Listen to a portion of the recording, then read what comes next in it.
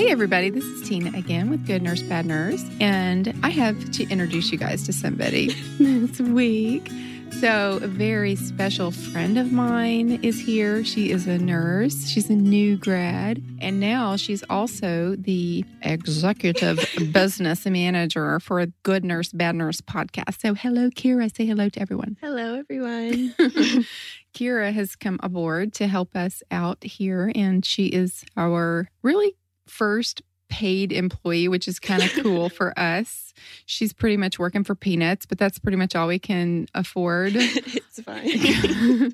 Goodness knows I'm not making any money, but it's okay. I just want to keep it going and kind of keep things afloat and professional around here. And it helps, we get sponsors that kind of help pay for stuff. And so what's awesome is Kira is a really good friend of mine, but she's also very smart. She's a nurse. And so she's like the perfect person to be able to do this. And we get to spend more time together. So, oh, thank you, Tina. Welcome aboard. I know you guys are going to love her as much as I do once you get to know her and her personality, because she's so much fun. And so without further ado, I guess we'll go ahead and get started on our episode for this week. We've got a good nurse, bad nurse type story, and disturbing, really, kind of the way the whole thing unfolds. And you'll see what I'm talking about when we kind of get into the bad nurse story. The good nurse story, I guess you guys are not going to be probably surprised. This is actually March 13th when we're recording this. So by the time this releases, the content for the subject for the news story is probably going to be so outdated that it's going to be irrelevant.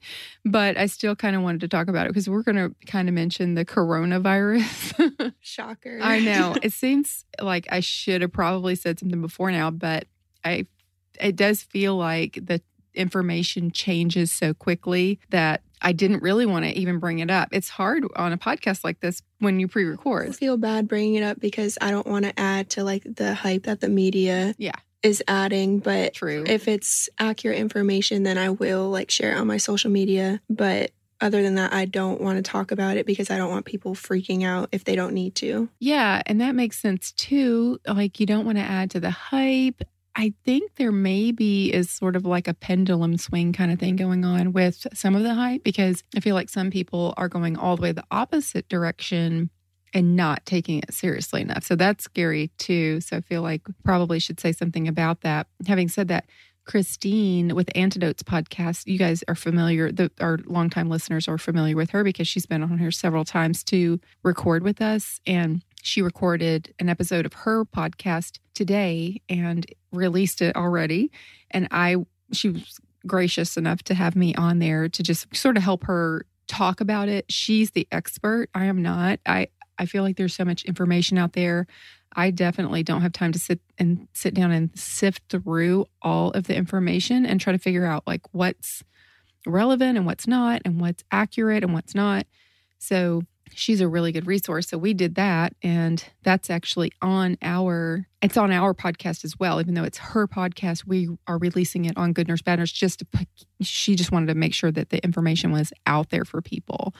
And Christine is so incredibly intelligent. She's so smart. She knows all the ins and outs, and she's just a great source of information because she's very keen about using evidence-based practice.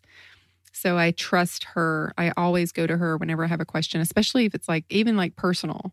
If one of my family members is sick and something that I'm not familiar with, or some symptom that's different and I'm a little concerned, I always reach out to her because I trust her judgment. I absolutely do. So you guys might want to listen to that if 2 weeks from now when this releases, if this is still an issue, you may want to just listen to that and see what Christine has to say about it.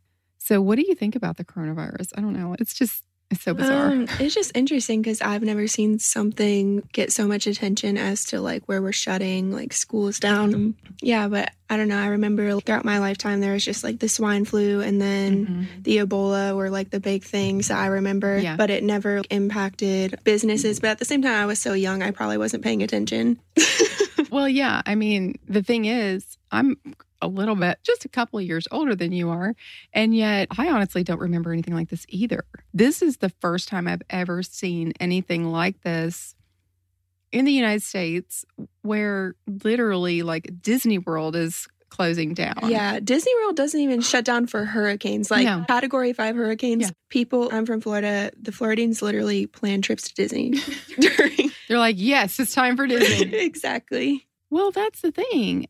These things that normally would not be affected, the NBA canceling their playoff games, literally trips being canceled, and all kinds of gatherings, movie theaters closing, which my thing is, I 100% agree that this should be happening, because as I've kind of like looked into it and sort of reading as much information as I could about it, I realized that it is important to what they're referring to as flattening the curve, and that is to try to decrease the number of people that all get the coronavirus at the same time, in order for the healthcare community to be able to catch up to it and to be able to prepare for the surge of people that are going to be, because I don't think people realize this, or maybe they just don't stop to think, but we definitely do not have an infinite amount of resources when it comes to healthcare. We don't have an infinite number of beds, an infinite number of ventilators. There are only so many beds that we have at a hospital, and only so many ventilators, only so many doctors, only so many nurses. That's a reality. Yeah. From my understanding, what's unique about this virus, from what I read, is just how quick it's spreading and how many people will get it at one time so fast.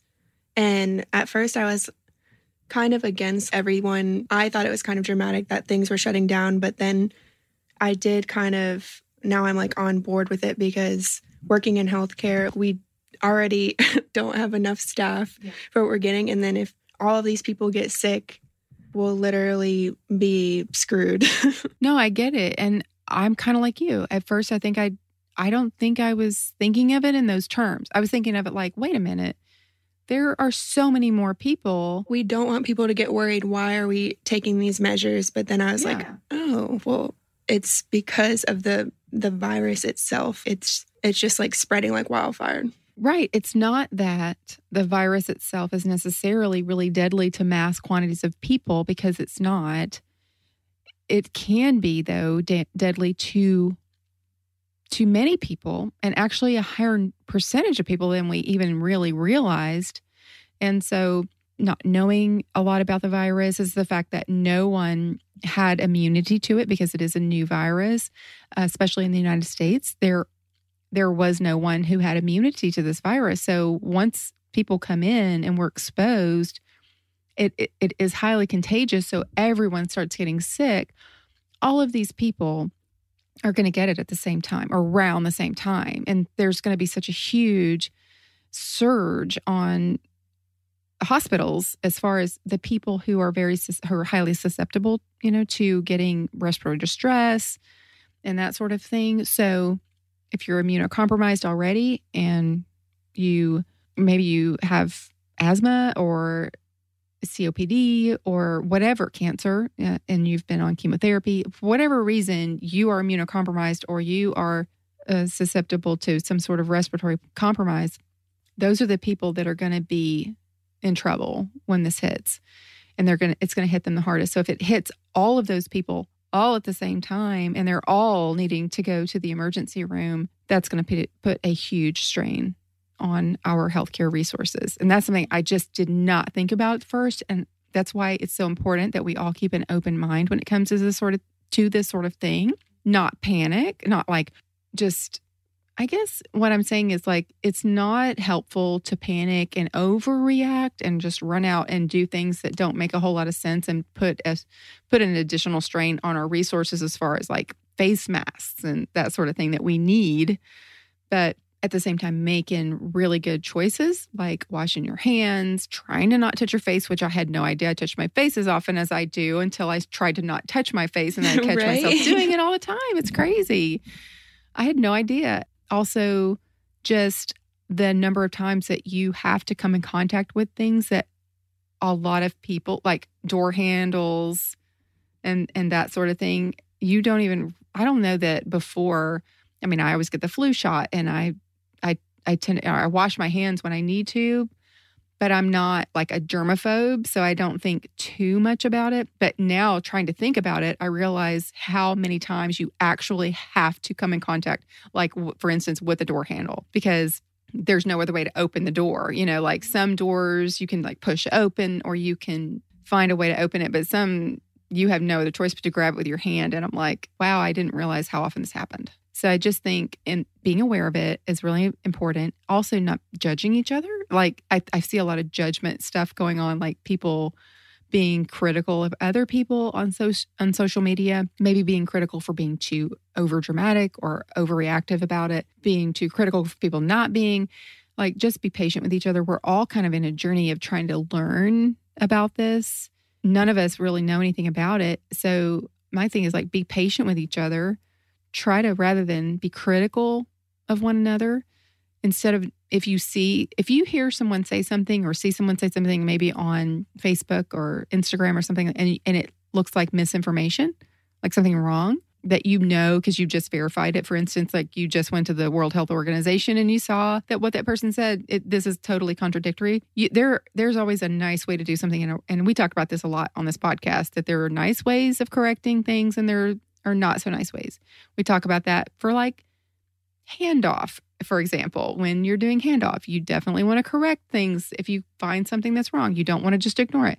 But there's a nice way to do it and there's a not so nice way. So we like to promote the nice way on this podcast, like be nice, educate in a nice way, in a respectful way. And I mean, I feel like it's been a journey for me. I've learned a lot. I think I started out maybe being kind of skeptical of this whole thing, thinking it was silly a little bit of the reaction. Actually, it was a coworker for me at work. Someone at work was saying, hey, have you considered this? What you were just talking about, how if everyone gets this at the same time, the strain it puts on healthcare. Once that this person told me this in a very nice, calm, respectful manner, not in an accusatory manner, like, hey, what you just said, your attitude of not caring or not, or thinking it's not serious is silly. But like in a, hey, have you thought about this way? I was like, oh, you're right. And I saw everybody sitting at the table have the same reaction. And that guy, like it was time, his lunch was over and he got up and left. And literally the conversation was so cool because people were like, he had a point. And that's what everybody was talking about. Yeah, he did have a point. That's true. I never thought of it that way. This is how you make change for good in the world, is by helping each other, hey, have you considered this? Rather than criticizing each other. Oh, so that's what we're trying to do here, trying to be the change that we want to see in the world. I guess we can get started on our bad nurse story for this week. So I've already been talking about Kira a little bit because they know that you've been writing the show notes, and I've been kind of like laughing about it because as I'm reading my show notes, I'm like, I come across stuff that's funny because Kira, you guys will probably learn, she's funny. She's a very funny person. She has a very funny, witty personality. And so she puts that in the show notes, and I don't know if she realizes it or not, but I laugh out loud sometimes when I'm reading it. I'm like, Kira's hilarious. So we're going to get into this story, and it is a tragic story. It's of course the bad nurse story. They're never fun, but they help us learn. They really kind of help us learn. And this one is going to help us learn a kind of a different aspect of what can happen to people, especially in the healthcare field, unfortunately.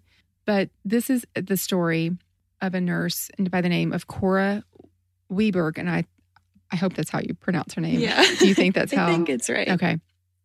So Cora Weberg was a nurse working in a hospital when health officials started investigating an outbreak. There were a couple of patients that developed hepatitis C between January and March of 2018. And this, if someone is not an at-risk individual for hep C, they're not an IV drug user, I guess maybe they're not coming in contact with someone who has hep C, don't have any of the risk factors for someone who would be getting hep C, and then all of a sudden they get hep C, that's a red flag. That's something they're going to look into. And this happened in a very short period of time at this hospital. Both of these patients were treated at the same emergency room at Multi-Care Good Samaritan Hospital. Neither, like you said, neither of the patients had the typical risk factors. The thing is, the health department watches this stuff very closely. Anytime an infectious disease comes up like that, it's reported. And there are people who it's their job to watch this sort of thing. So somebody was on it in this case, and they saw, whoa, there's 2 people that got Hep C that didn't have the risk factors. What's going on? First of all, I just want to say kudos to whoever that person is. This is a, like community. I don't know if it's a nurse. I don't know. Yeah, I know.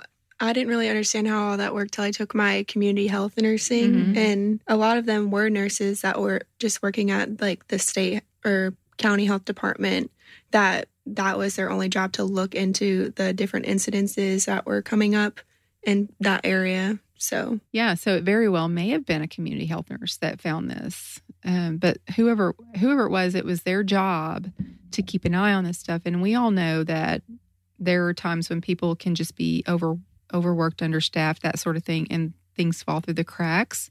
So hats off to whoever this person was that was watching it and saw that 2 people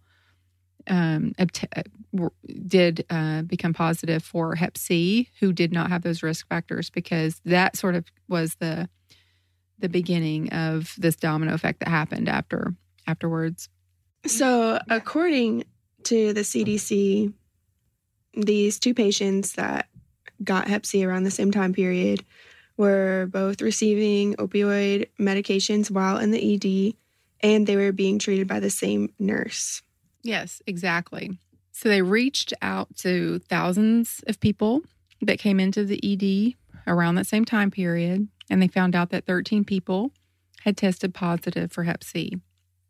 Thing is, there were genetic links in the viruses of the infected patients that would indicate that they came from the same source. Did you know that this was a thing, that you could actually trace the genetic links of a particular virus like this?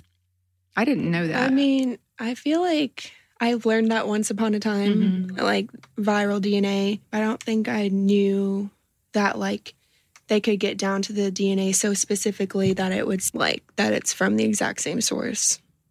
I don't think, I mean, yeah, maybe at some point I knew that, but I don't remember. It seemed odd to me, and I remember thinking, wow, that's interesting. They actually can pinpoint that and say all of these people came from the same source, because there's like a DNA link that actually, when they tested the actual Hep C virus itself.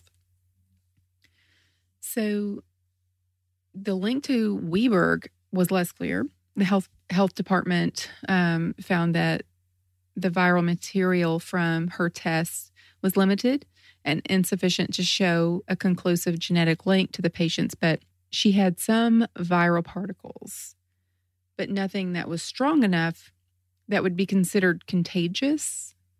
So that part of the evidence is extremely overlooked in many of the sources that are talked about in the case, because as you can imagine, if you have media that's reporting on this case, they're going to want to sensationalize the aspect of, nurse injects patients with Hep C, because it's going to be more likely that people are going to click on that, and be drawn to that story. Yeah, and especially with the lack of like in-depth knowledge down to that level of viruses, like even as nurses, like we've took certain classes, but I still can't fully explain how somebody could have certain viral particles or whatever it is and it not be contagious. But like, I understand that there is more information that maybe I don't understand, but people who's not in medical field or anything, they might just see this patient had some Hep C particles or whatever, and then they just see that this patient has Hep C, and that's like the end of story for them. Well, her defense was basically broken after she admitted to diverting narcotics and other drugs at work. So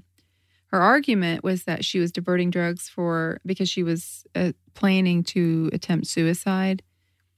She said she would never use a needle that she had used on herself on someone else. She said she couldn't handle the job stress and had been dealing with a recent miscarriage, and that all of those, the job stress and the miscarriage, contributed to her wanting to take her life. And then she says she was trying to divert the drugs in order to have the opportunity to do that. She said she would drop the wasted narcotics from the waste bin, take them home so she could kill herself. And she actually had multiple failed suicide attempts. And her attorneys say that the hospital was just using her as a scapegoat. This part of the story just honestly was heavy on my heart because they took her to criminal court. It made it seem like she intentionally infected people with Hep C, weighing that on someone as intentional when she was just like a person struggling with addiction, and which like obviously she needs to be held accountable for her actions, but I don't know. In my mind, she's not necessarily a criminal. She's somebody that's struggling and probably just made an honest mistake that was detrimental to lots of people. It's a huge deal. Hep C it's not okay to just be spread around, but yeah. And the thing is, I don't think she knew she had Hep C. Yeah. Yeah, it did say that she had no idea. But even if she didn't know, like, part of me wants to give her the benefit of the doubt that she wouldn't just carelessly use a needle that she used on herself. Like, that's basic cross-contamination 101 that we learn in nursing school. I think that it's very likely, just trying to give her the benefit of the doubt, I think it's very likely if you can kind of take her statement at face value, if she's doing the best she could to try to just divert the medication and take those drugs and just to try to stockpile them for herself in order to be able to take her own life. The thing is, she, number one, knew that she was taking pain medication away from other patients who needed it. And the other thing is, I think that even if at first she knew what she was doing and kind of was able to be clear-headed, at some point, if she was taking these drugs, I would say that probably her judgment had to be impaired. And she, at some point, was probably getting a little sloppy about how she was going about doing it. And she was just where she, at first, maybe wanted to be really careful and not cross-contaminate. You know, once you start getting sloppy with this sort of thing, and that happens a lot. Because I've read a lot of these instances where nurses were diverting medications. What happens is at first they're really good, they're very meticulous, and they're really good at hiding it. No one knows until they are so addicted that they lose that sense of control that they had at first. So like all of those keen skills that they have because they're a nurse, because they're so sharp and so smart, they start to get dull. And where they may think they're being careful, they're not. They're being sloppy. They're in a hurry. They're afraid they're going to get caught. They're cutting corners. And before you know it, she has drawn up morphine or Dilaudid out of a vial, injected herself with it, and then maybe real fast drew up some saline that she then injected back into that vial with the same needle. And that's all it would take if you think about it, you know? Yeah. I don't know, the whole topic of like drug diversion, it just comes back to like, we know, like we have the ethical responsibility that if we know we're like having these thoughts and these pressures, like that is the time to leave work. Because obviously her judgment was off when she wanted to stick herself with a needle and use drugs. Right. And if I was ever, which God forbid I ever get to a point where I'd want to self-medicate or whatever, out of respect and just like my responsibility as a nurse, that would be the time to step away from the job itself to, I don't know, prevent harming other people. Well, for sure, because at some point, there was a point at which I have no doubt that once someone becomes a full-blown addict and they're under the control of that drug, it's very hard for them to make really good decisions. And that you've got the whole mental health aspect there that you're dealing with. But there is a point in the beginning where the person is rationally making a decision, a conscious decision to take drugs from someone else. That's the point, like you said, that's the point when you have to make that decision. You have to decide, I cannot do this to someone. I'm literally taking medicine from someone else. I'm literally endangering someone else's life by working under the influence. You know, you just can't do that. You cannot justify it. I have family members who have substance use disorder. I have, my brother died from complications of diabetes type 1 when he was in his early 30s because he suffered from substance use disorder. And you cannot be a type 1 diabetic and do IV drugs and live very long. And he didn't. He died in his early 30s, unfortunately. So I have all the compassion in the world for these people. This patient population is one that is very near and dear to my heart. I know a lot of people that listen to this podcast know that. I talk about it a lot. At the same time, you cannot justify it. You just can't.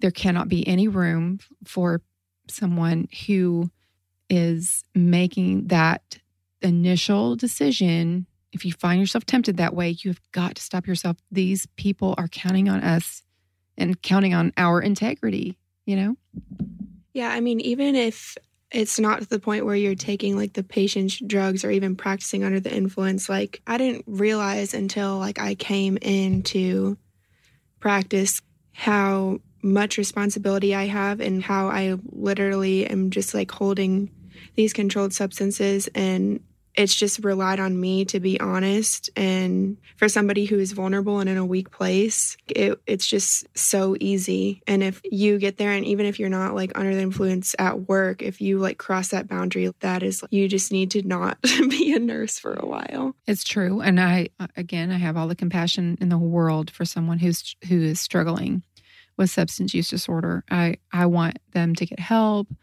I want them to get better, get back on the right path. And I'm all for rehabilitation and them having, second chances and all of those things. But at the same time, I have to be mindful of the victims here, the people who were just innocently going to the hospital for whatever was going on.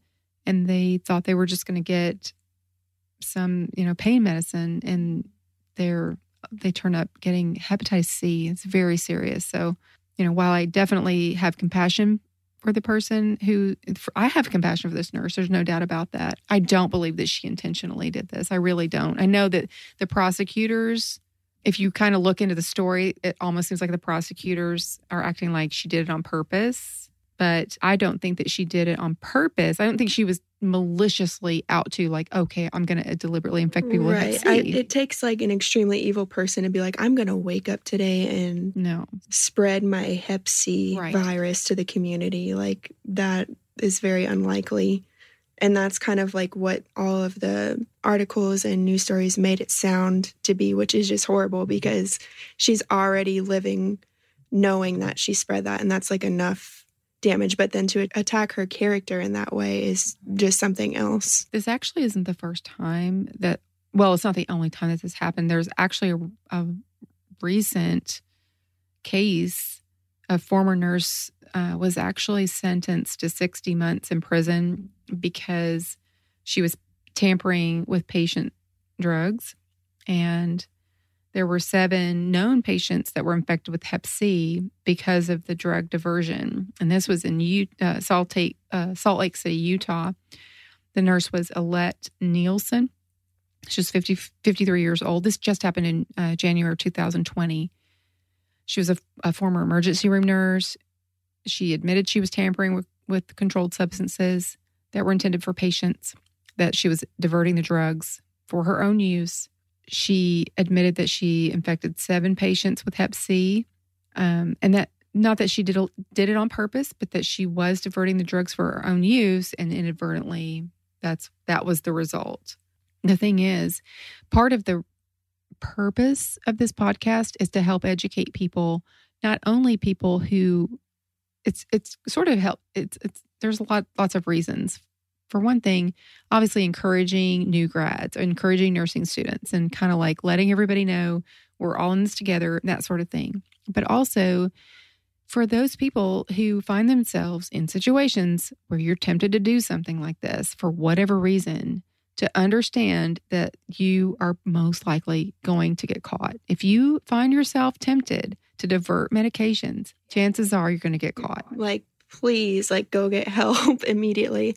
I just feel like as nurses, like, we're just different in that way. Like, I don't know how to say this nicely, and I mean it in the most loving way. I love nurses. Nurses are my people, but we're literally all kind of screwed up.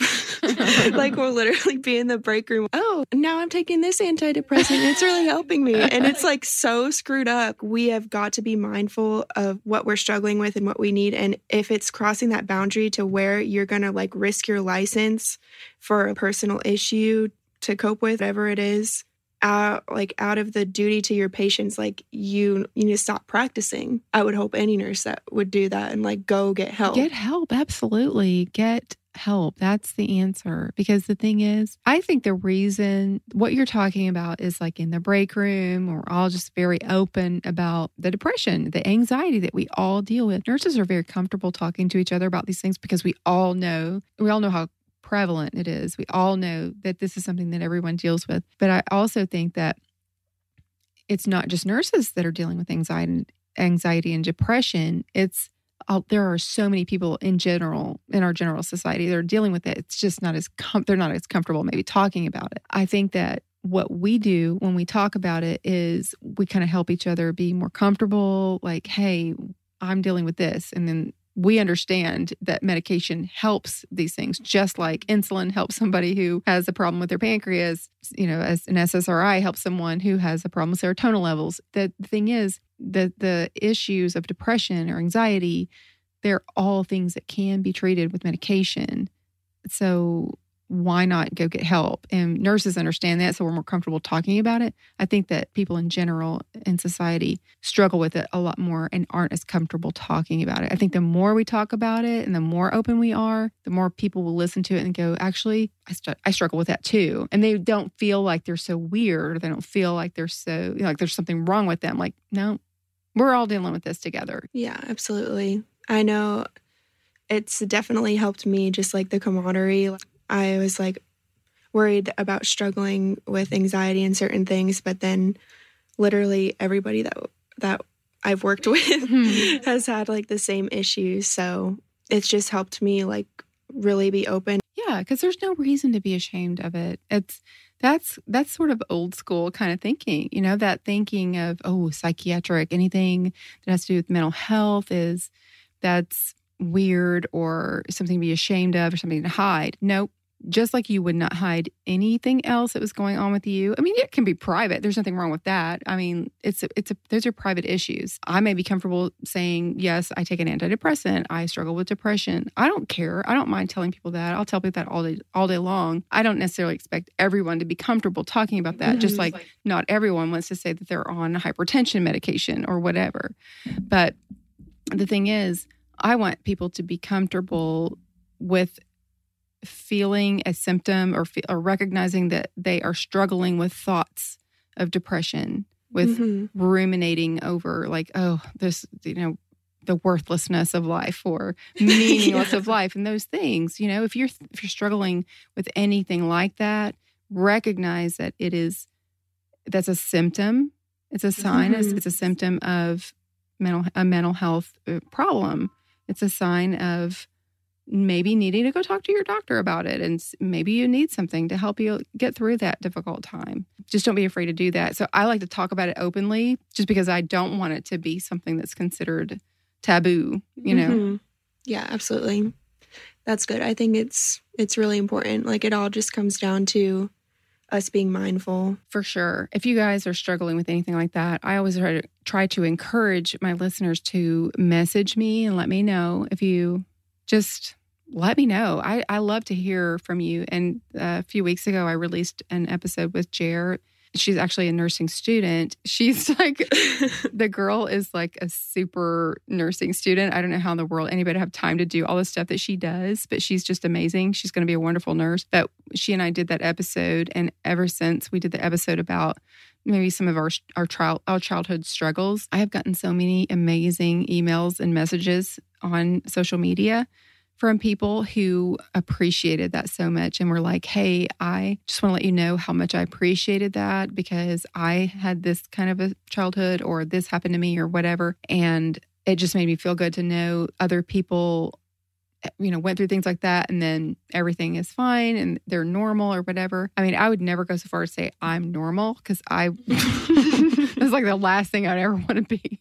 I don't know what normal is. I don't even know if there's any such thing as normal, but it's I feel like as a nurse, you learn that there's no such thing as normal. Yeah, there really isn't. Everybody's doing their own thing. Normal is whatever you are. It's your baseline. It's your peak level. It's like you at your best. That's normal for you. And all that matters is what's normal for you, right? Mm-hmm. Okay. That's what I say. I say you do you and you be normal for you. And as long as you're at your baseline, as long as you're at where you're supposed to be and you're working at the top of your level, that's where I want you to be. I don't want you trying to be somebody else's normal because that's not healthy. So I guess that's it. I mean, I don't know what happened to this poor girl. Basically, the hospital took action. President said that they're taking action as if she is the one common denominator. They sent out an apology to thousands of patients. They said, we learned one of our nurses was removing higher than normal amounts of narcotics from our dispensing system and admitting to diverting medications intended for patients. She tested positive for hepatitis C, which, she tested positive, but it still was inconclusive results. But they didn't mention that. And it says, and had treated both the patients we know are infected. Well, the sad thing is, someone like that, what happens is probably just the snowball effect of dealing with mental health issues, dealing with depression, dealing with thoughts of taking her own life and life being too overwhelming. And she got caught up in that and she was trying to find a way out of it, trying to deal with it on her own. And the path that she took, I don't think that she was in a place where she could make healthy decisions. And I don't think she was thinking about the consequences for other people. She wasn't. I don't think she considered that she was affecting other people. I think she was only thinking she was affecting herself. And it's really unfortunate. It's really sad to me.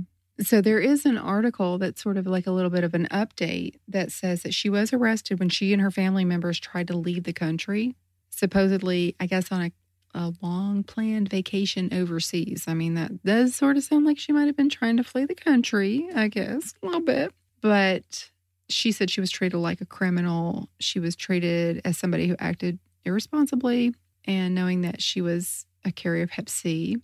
But she wasn't. She did not know she had Hep C, and she felt like she was treated as though she did it intentionally. She filed a lawsuit against MultiCare Health System, the owner of Good Samaritan Hospital. She's facing a lawsuit from patients that she's accused of infecting. And, of course, the Department of Health did suspend her nursing license after they did an investigation, and they issued an order that was signed by her and her attorney. And the police are conducting a criminal investigation. But as of May of 2019, she had not been charged criminally yet for it. So she may not actually have, even though she was arrested for trying to leave the country, which it's kind of odd, but yet she hasn't been charged criminally. I don't know if it was just like she was trying to, like, obstruction of an investigation of an ongoing case or what, like she's trying to flee. But she, I don't think she has been actually charged with anything, but she's lost her license for sure. I hope that she has gotten the help that she needs. I feel bad for her because I don't think she intentionally did this. I really don't. And it's unfortunate because she's probably not getting the help that she needs. Yes. I think maybe she is now. She recognizes it now. It's out in the open, you know. The thing is, a lot of times the people like this is all kind of in the dark. It's in the closet. She's dealing with it by herself. She's dealing with all these thoughts and these feelings by herself. She's her solution to this is to take her own life, to her depression, is to take her own life. But now it's all out in the open. So her whole family is aware that she's having these thoughts and feelings. So hopefully she is getting the help that she needs. I'm sure she feels terrible for what's happened and for causing the problems that she's caused for the people that did get Hep C. Thank goodness, just because you get the virus Hep C doesn't necessarily mean you're going to have full-blown cirrhosis and all the necessary things that go along with it. And there are some new medications that are out that can help with it. Yeah. I can't even imagine either, like being one of those patients and just going there for treatment and having absolutely no control of what just happened to you. It is so sad. It is. I feel bad for everybody involved. I sometimes people will send emails because they don't like one side or the other that I that I take, and they'll be like, I'm very disappointed in you for saying this or this. But, and yeah, feel free to send me an email like that. I don't care. I mean, I love to hear your opinions. I do. I would rather you not necessarily just like jump ship and not ever listen again just because you disagree with me. I think it's always healthy to listen to people that you disagree with, because you might disagree with me on one thing, but then we can learn from each other. And definitely take the time, even if you're going to leave and never listen to me again, please take the time just to help educate me. If you think you are right about something and I'm wrong, take a minute to just send me an email and be like, hey, I kind of disagree with something you said. Be at least proactive in that and kind of like spread some more knowledge if you think I need to change. I'm very open-minded when it comes to stuff like this. So you are. I try to be anyway. I mean, I feel like whenever I have an issue, you're always playing like the devil's advocate. Yeah. Like if I need to vent about something, you're like, but what if they were going through blah, blah, blah. Mm-hmm. And I'm like, shut up, Tina. Yeah, Kira doesn't like that Be about on my side. I know. I guess I do that a lot. I almost do that with myself. I'm bad about doing that even with myself. Mm-hmm. If I'm like frustrated with a patient or frustrated with a family member or something like that, I will kind of talk to myself that way. Like, yeah, that's kind of have to calm myself down if I get frustrated with people. Like even in traffic. Yeah. Maybe they had a really rough day and they got fired and they spilled their coffee. And I don't know. I think that's a great way of looking at things. If it's possible, it's not always possible to do that. Sometimes we're just human. We can only do what we can do. But I think it's healthy. So if your friend is kind of coming to you to vent, if I don't think it's always the right thing to just jump on board with them every single time, 100%. I think it's healthy to help them see the other side of it if possible. Like, hey, I totally see where your frustration is coming from, but have you considered this? And let them learn from that experience so that maybe the next time they might be more patient with it in that situation. And I would hope that my friends and people would do the same thing for me. So you guys, that's what this is all about. It's why we do this. We want to try to learn from each other. So if you disagree with anything I said, just send me a message and let me know. I guess we can start talking about our good nurse. So it's kind of interesting. The good nurse story today, we were talking about Hep C. The good nurse story for today is a nurse who donated a piece of her liver to save her mother. And now, and then she's a nurse. She went to their nursing school and she's helping other people. She actually works for the same doctor, the surgeon who did surgery on her. She's working like in that same capacity. I think that's kind of cool. Yeah, that is. It must have taken their relationship to the next level. For sure. So in 2014, Bree Milankovich donated 60% of her liver to her mother, Jeannie Milankovich. Jeannie had only been given months to live. And liver disease is no joke. I mean, if your liver fails, there's not an option. It's not like if your kidneys fail, you can go to dialysis, even though as painstaking as it is and horrible as it is, trying to go to a dialysis clinic 3 days a week and sit there for 2-3 hours, there's not really an option like that for the liver. When she's told you only have months to live, she really only has months to live. There's just not another option unless someone comes along that can be a donor. And her daughter stepped up and gave her 60% of her liver. She was actually diagnosed with the most severe form of non-alcoholic fatty liver disease in 2013. For anyone who wants to say, oh, liver disease, cirrhosis, probably did it herself, probably drank too much wine in the evenings to try to unwind from those hospital shifts. Hello. But no, this is non-alcoholic fatty liver disease. How unfortunate, I always feel so bad for these patients. I know. It is awful. It's like your liver's screwed and you didn't even get to have fun. You didn't even do it. You didn't even get to enjoy it. Yeah. It's so horrible.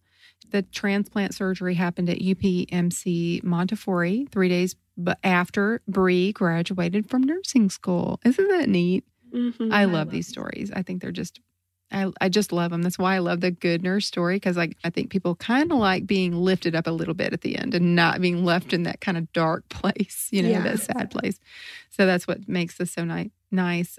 Years later, Bree gets to tell her story to patients now that she's working in this capacity, people who are needing a liver transplant. She's living out her passion as a pre-transplant coordinator for UPMC, working with the same doctor who operated on her. She's a living donor. And we talk about organ donation a lot on Good Nurse, Bad Nurse. I've seen too many people at the hospital. I've taken care of too many people who are literally dying because they don't have the organ that they need. And so it makes me so sad. That's why I'm so passionate about it. Just watching that happen at the hospital, it's just awful. So I try to bring awareness to this as much as possible, filling out your donor information on your driver's license, and, just being a donor. Like if for whatever reason something happens to you, why not just let someone else use your organs? You're not going to be using them. I mean, seriously. But this person, Bree, and we've had other people, we've had actually a nurse on this podcast who was a living donor. That's even more amazing to me. She went through surgery. Surgery is no joke. Like you can be going in for an elective surgery and things just maybe not go just right, every time. Yeah, it's just super courageous because, like, don't get me wrong, I've thought about it, but I don't know if I could do it, because then I'm like, well, what if I need it? Like, right. What if something happens to me? And I don't know, I feel like it's not selfish, but it's just extremely selfless to go to that extent. It's a very extreme measure to go to. It is such a selfless act. Apparently more than 70% of a liver can be taken out, and it regenerates in 8 weeks. Did you know this? No, I didn't. That's insane. Well, thank you, Kira, for coming on for the first episode. Thank you, Tina. Tuna. Kira calls me Tuna. That's my nickname. It is. It's been really hard this entire time to call you Tina. Did you say Tina? I did. I didn't even notice it. That's funny. I had to really think about it because it's just so natural to say Tuna. Well, I'm really happy that you came on, and I think we'll be doing this probably a lot more, hopefully. We'll see. Well, I want to hear from you guys. You guys go on Instagram at Good Nurse, Bad Nurse, or Facebook at GNBN Podcast, and just send me messages. You can email me at tina@goodnursebadnursepodcast, or you can go on our website, and there is a link there. But I just like to hear your feedback. I love to hear from you guys.